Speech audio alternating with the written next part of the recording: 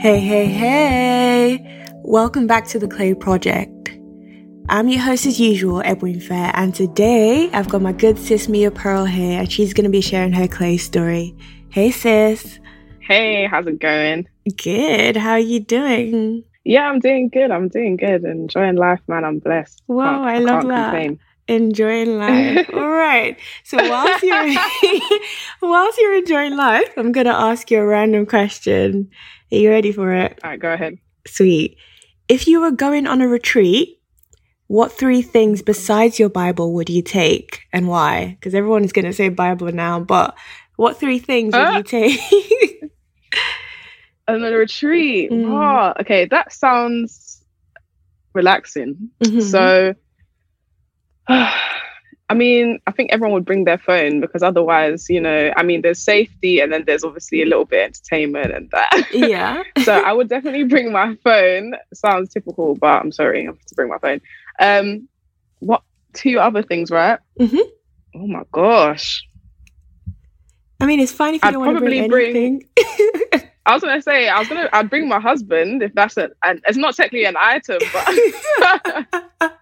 I'd bring my husband because it'd be a nice retreat. That sounds romantic. Sounds romantic. So I'd bring my husband definitely, and to be honest, we like to play games, so I'd probably bring like a fun game to play. Ooh. Maybe cards or something fun you can kind of do on like a chilled night in. Yeah. Sweet. Okay, so husband, board game, and phone. Nice combo. I feel like then you can just stay at the retreat forever. I don't think there's any reason to come back home. Exactly. But yeah, sweet. All right, girl. Whenever you're ready, tell the people about you. Well, I grew up in Southeast London and I really enjoyed my childhood. I can't lie. I don't really have much complaint about it. I feel like I'm one of those lucky individuals that, I grew up in a good home. I have both my parents, thank God. I have a strong family unit. Like we're really close and support each other and help each other. And we're very like lovey-dovey, Yeah, sweet. Lots of emotional warmth, that kind of thing. So I had a great childhood, as I said. Before Christ, I guess I was just living my life in the way that I wanted to. I tried my best to be a good person. As I grew older, that was kind of the main thing for me as a person. Like I always tried to be this good, really good person, if that makes sense. Mm-hmm. I didn't like letting people down. I was uncomfortable if anyone didn't like me. So yeah, brought its own struggles, like mentally, feeling guilt, feeling like you've got quite high expectations. I think that might have been a part of it as well. Mm-hmm. We obviously grew up, well, I say we because I'm a twin. Oh my gosh, like that's a really big part of my life. I thought you weren't going to say anything. I literally wrote it down. I was like, I'm going to come back to this. No, yeah, I'm a twin. So I have a twin sister, an identical twin sister. And we grew up quite similar. And she was always with me. We walked around like oxygen particles, to like just 2 of us all the time, connected. And we never did anything apart. But I think as well, once we got to like our late teenage stage this is nearing now where we got saved, we kind of started to have our individual like aspects of life, whether it's friends, because you kind of separate classes and stuff like that. Yeah, different friends, slightly different friends. We're starting to have boyfriends and things like that. Yeah, we started to almost change and become different, and that in itself was a bit of a struggle. And sometimes it's not always, you get saved and your life just gets like better, or this happens and this happens, but it really is like a journey. Mm-hmm. But yeah, I guess that would summarize my life before Christ. I lived as a normal girl. I wasn't reckless. I wasn't doing anything, I guess, crazy. I've never really, it's not like a badge of honor or anything, but I've never sort of taken drugs or anything like that, or drunk to excess when like at a young age. I was never like that. But yeah. I love that. I got saved when I was 17. It was not long after my birthday, actually. So I was literally just turned 17. So I was quite young. And I don't think I fully understood what I was getting myself in for, if that makes sense. Yeah. Not that it's obviously bad, otherwise I wouldn't be a Christian, do you know what I mean? But like I say, I actually thought this was another step into the direction of being a good person, because Christians stereotypically are supposed to be these good people, right? And you forget almost when you're not a Christian that sometimes you can forget that it's not just about being a good person. Yeah. In fact, it's about, following Christ and, your affiliation with God and relationship, etc. A friend of mine who just got saved, he approached me about church. He approached my sister, about church. And then my sister sort of approached me about church, and she was like, yeah, like we should go. And we kind of like, it was quite weird actually. Me and my sister used to have this weird, like, we believed in God. We don't know where it came from. I personally think that it was my grandmother's prayers, because my parents weren't Christians. So we were literally that not book standard kind of secular family. But my grandma has always been a Christian, and she prays fervently in the mornings. And it's so funny, I never knew this until after I got saved, and she was telling me that each day she wakes up at this time and she prays for her, her grandchildren and her children and her family members and this and that. And I was like, that is so interesting, because if it wasn't for her prayers, why would I feel, an affiliation with God? Or why would I feel like, I don't know, I need to know God, or for some reason. So like I say, when I got saved, it kind of felt like the right thing to do, because, I'd felt this before, and, I didn't see anything like that was going to be bad about it, because I've only experienced good things in terms of like Christianity and things like that. And so, yeah, I got saved. I didn't get like radically saved, if you like to call it, which is like, I don't know where, people get, I don't know how to describe it. When people get radically saved, I feel like I don't know, they're just, their whole mind and eyes is fixed on Christ, which is amazing. But that's not how I got saved. And I think mine was more progressive in the sense of like, over time, I guess you started to build a proper relationship with God, and I didn't have that full revelation of who Christ was in my life until like time progressed. So my sister actually got, I would say, radically saved. Like, the way she got saved, it was like Christ or nothing. Like it was really powerful. But I think I struggled to understand that at the time. And we actually ended up like not being very good. Well, we weren't boys. Like we just, we split up, if you like. We split up. Yeah, we were not friends. Like we would not talk to each other. We wouldn't call each other. Like obviously if we saw each other, it's calm and everything, but the closeness wasn't the same. And I remember thinking to myself, because this is like you say, the enemy will try things in it. But I remember thinking to myself, gosh, wow, like we've become Christians and all of a sudden we don't understand each other. And it's literally because of the way we receive salvation differently. And, that's, like I say, it was a big part of, I guess, the first initial struggle that I had in Christ. And I think part of it as well is that we are individuals and we're not, you know what I mean? We're not like conjoined. We don't think exactly the same.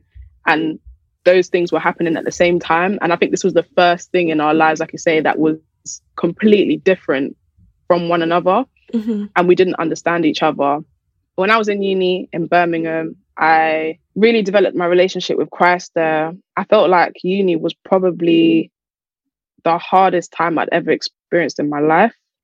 That when I was at uni, as time went on, I only got closer to God. And I think that's how I knew as well that my heart was right, in the sense of just because I didn't get radically saved, it doesn't mean that you're any less or any different. Like you're still a saved individual. Do you know what I mean? You still love God, you still pursue the things of God, but because of, I don't know, your personality, your experiences, you're obviously navigating through that walk of salvation differently.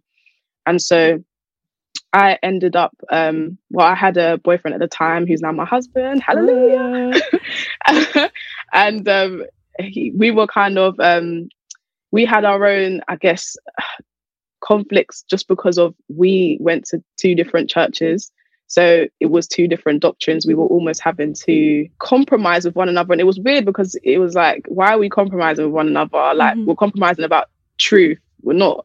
It's not about, you versus me, or this doctrine is right or this doctrine is right. But it's more about, okay, what does God say kind of thing. So that was, I guess, part of my salvation was really actually homing in on the truths and like of doctrine of like what's actually, because there's so many different churches and so many different doctrines. There's like, and there's false doctrine that Christians can be very scared about because, the false doctrine can send you to hell and all these things and take you off of your route. And so, and it was a lot to, as you can imagine, all these different things were a lot for me to kind of take on as a newly saved individual. On top of living alone and starting out in a new city, and people are reinventing, finding themselves at uni and things like that. I had to choose whether I wanted to be that party girl or, you know, or be a Christian. I'm not gonna lie, yeah, I was out in uni. I'm not gonna hide. I was out and about. I was, you know, at the clubs, I was at the raves, and I enjoyed them. I'm not gonna lie, that's what happens. You're in the world, and you're not gonna go if you don't enjoy them. But I think the difference is the fulfillment. Like, you enjoy things for a moment, but one, it's not progressing you. Two, I just realized sometimes when you partake in an activity, so I'm going on a tangent now, but when you partake in an activity or certain activities, often it becomes a lifestyle. It's not just a standalone thing, it's what you do. So it actually shapes your whole identity and what you do with your time and your progression and all these things, your mental health, your spiritual state, everything. And so what people think is that, you know, you start and stop with partying. Is like, no, you party, the next day you're asleep all day, you wake up, you don't even think about reading your Bible, or what's church when you've been out on a Saturday night? You're not making it in the morning. Even if you do, you're falling asleep in the service, or you're hanging. Do you know what I mean? It's a lifestyle. So anyways, I had to figure those things out for myself. Like, my sister doesn't mind preaching to me, boy. She was saying, so I'd even do things like, I'll block her from my story, like straight up. I'll block her from my story. Yeah, what? I didn't want her to see me out. I knew she was going to say something, but I was like, I don't get convicted. No one should come for me. You know, I don't get convicted about these things and blah, blah, blah. But anyways, in the end, God, you know, showed that he was right. And he showed me some things in the Bible, as, you know, I felt challenged about reading my Bible. And that's, I guess, how my relationship with God developed, and I was seeking revelation for different things. And so at the same time as all of this was happening, like I say, new boyfriend, new uni, navigating my life, etc., break up with my sister, cool. I was actually signed to an independent label from 17.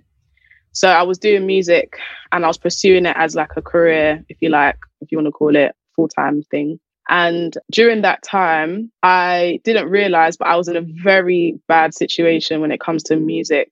I guess it progressively got worse, if you like. And I think out of everything, that's the one thing I just did not give to God. Like, I was willing to sort of, you know, give up the partying, or stop doing this, or, you know, go to church, or challenge God in prayer about, you know, revealing the truth to me and Dwight about what's the correct doctrine and things like that. I was willing to bring all those things to God. When it came to music, because it's so close to my heart, I refused to pray about it. I literally locked God out of that cupboard. Do you know what I mean? Wow. So throughout my uni experience, I guess I missed out even on a lot to do with uni, because I was doing music stuff every weekend. I'd be back down, I'd be gigging or studio or writing or whatever. It changed me, because by the time I finished uni and I finally gave it to God, I was kind of mash up. I don't know how to describe it, but I think that's pretty descriptive. It just shows you, though, like, you know, with God, like, you have to lay everything down.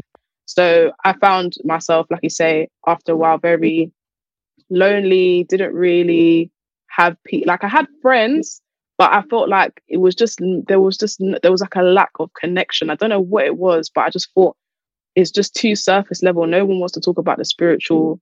No one wants to take God seriously. And I just thought, nah, like, it was just lonely. And, you know, God really was my friend at uni. That's what I really deeped. Like, God was my real friend at uni. I used to literally wake up in the mornings and just talk to God as if he was literally standing in the room. And God is everywhere, so he's there. But you know what I mean? Like, as if he's an actual human being. I used to be like, yeah, morning, God. Wow, the sun is shining. Thank you so much. You know, I just used to just do all that. And as I say, when I reached the end of uni, I came to a place where I was just like, yeah, you know, God has been the person to sustain me this whole time. Like, even when I'd reached out to people for help, like, they hadn't really met my need, if you like. I don't want to say it like on a deep thing, but because, you know, if you're in a desperate place, sometimes you reach out to the wrong people anyway, or you don't reach out to the right people, or you hide for a little bit, and, you know, Dwight was there for me as well, because the same way, I don't know what I'd do if I didn't have him around during uni, because then I would have really felt alone. But obviously he had his friends, and I didn't want to be that girl that was always clinging to her boyfriend and stuff like that. Like, that stuff used to annoy me. I was like, no, like, let him have his own time, space. So yeah, reached the end of uni. God was in my life. I was attending church I mean, I never stopped attending church, to be honest. That was the one thing I was always been faithful to. Just the presence of the people in that church really gave me hope and just joy. Just seeing other people happy, like, just made me made me feel like, okay, it's all right. Like, people are still enjoying. Okay, I might be struggling a bit. I might be upset, but I don't know. I enjoyed seeing other people just happy in the things of God, and they were so welcoming and so lovely. But yeah, I reached the end of my uni experience, and that was kind of the main start of my salvation, and walking with God was actually more of a struggle. But I think it taught me so much about surrendering to God and really choosing to share everything with God. So yeah, basically, because I decided to give music to God. So I remember where I was in the library.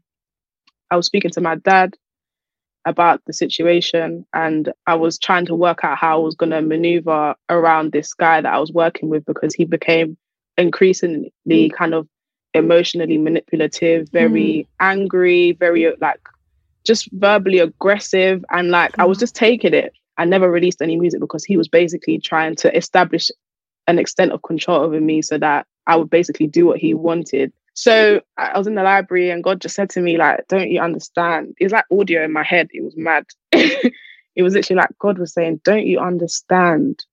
He will never let you release music until you surrender to his will. He will never do that. And I said, whoa. I was like, okay. So, when you're like, all right. Yeah. No more blocking God out of this area, because it now opened the door, because I've been in that situation for so long. It just shows you can give God everything, but if you leave one door locked, that can be the thing that takes you out.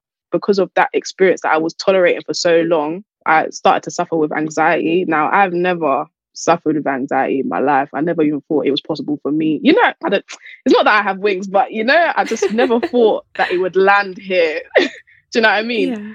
And I was like having panic attacks to the point where I thought to myself, this can't be real. Like, I went to doctors, and that's when I found out it was a panic attack that I was having, because I was like, I'm having these things. I just said to myself, it's temporary, and I'm going to have to pray myself through it. That's what I did. I used to wake up randomly in the night, and whenever that happened, I used to just pray. And I managed to, like I say, overcome that. I no longer suffer with panic attacks, thank the living God. Oh. And honestly, it's amazing. And I think, like you say, the more that I've leaned on God, the more that he's just showed me that he's a healer, he's a provider. Like, he is honestly like your best friend. Like, so many things he's taught me along the way. But like I say, like, it doesn't seem, like I say, talking about it doesn't seem like it was a straightforward path, but God needs to show you that he is worthy. Like, God needs to show you that he is who he is and who he says he is. So sometimes you can hear it and not really deep it or completely understand. That's what a revelation is, right? It's like when, like, someone could tell you, okay, Jesus is Lord, and it's like, okay, I get it, but it's like when God is a provider, it's like, yeah, I understand that God provides, cool. But do you know what I mean? When you need a bill paid and something comes through your door and you're not expecting it, you've been praying, do you understand? It gives a new meaning to it, because you now understand it through experience and not just someone telling you. So that's what God was kind of doing in different areas of my life over that time. And I think partly it's because I'm probably a bit stubborn as well. So I'll accept that. That's no problem. Yeah, because we want our will, and we're fighting our flesh at the end of the day. And we want our will to be done, especially when it came to music. That was one of my strongholds. Like, I really wanted to do music, like, just how I wanted to do it. I didn't even want to go mad, like, but you know what I mean? I just wanted to do music, and I wanted to do it my way. And so I think that's, like I say, so far that's been most of it. The more I surrendered, the more I gave things to God, the more I just let his will be done, the more I just open myself up to just being used the way he wants me to be used, and trusting God. Because like I said, that's scary for some people. It's like, just really understanding that God has good plans for you. Like, God doesn't want you to suffer. So why, do you know what I mean? Why are you withholding things from him? Having that kind of revelation has brought me, I guess, to where I am today as a Christian.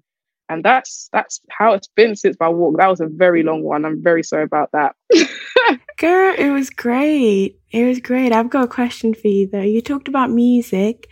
What does that look like now that you're saved and, walking with Christ? I was always used to just writing random music. Not random music, but about my experiences mostly.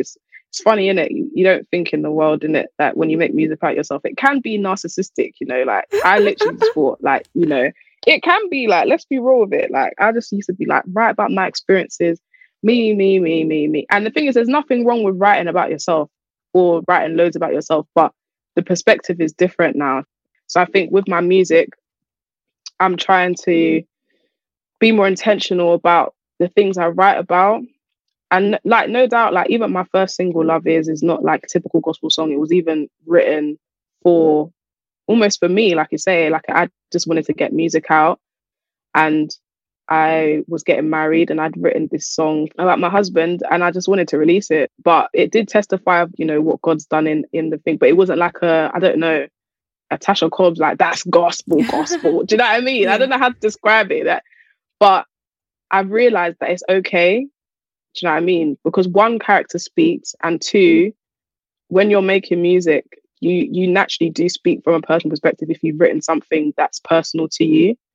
It's like anything with branding. Everyone loves creative branding, but when you've got a certain brand, you still got to stick to it. Otherwise, you're going to look like a mess. I think people should apply the same thing when it comes to creativity as well. Girl, yeah. Thank you for sharing your story. And thank you to everyone who's listened till the end. I hope what Mia said has blessed you. Mia, where can the people find you if we wanted to? You can find me on Instagram, Twitter. I'm neglecting that, but I'll come back. It's Mia with 2 A's _Pearl. And please, if you can, check out my latest single, which is Wait For It. Yeah. Yeah, guys, I'll put all the links and all the descriptions and everything in the description box, so feel free to check it out. And yeah, if you want to send a DM to @theclay.project on Instagram, or an email to theclayproject.pod@gmail.com. Until next time, see ya!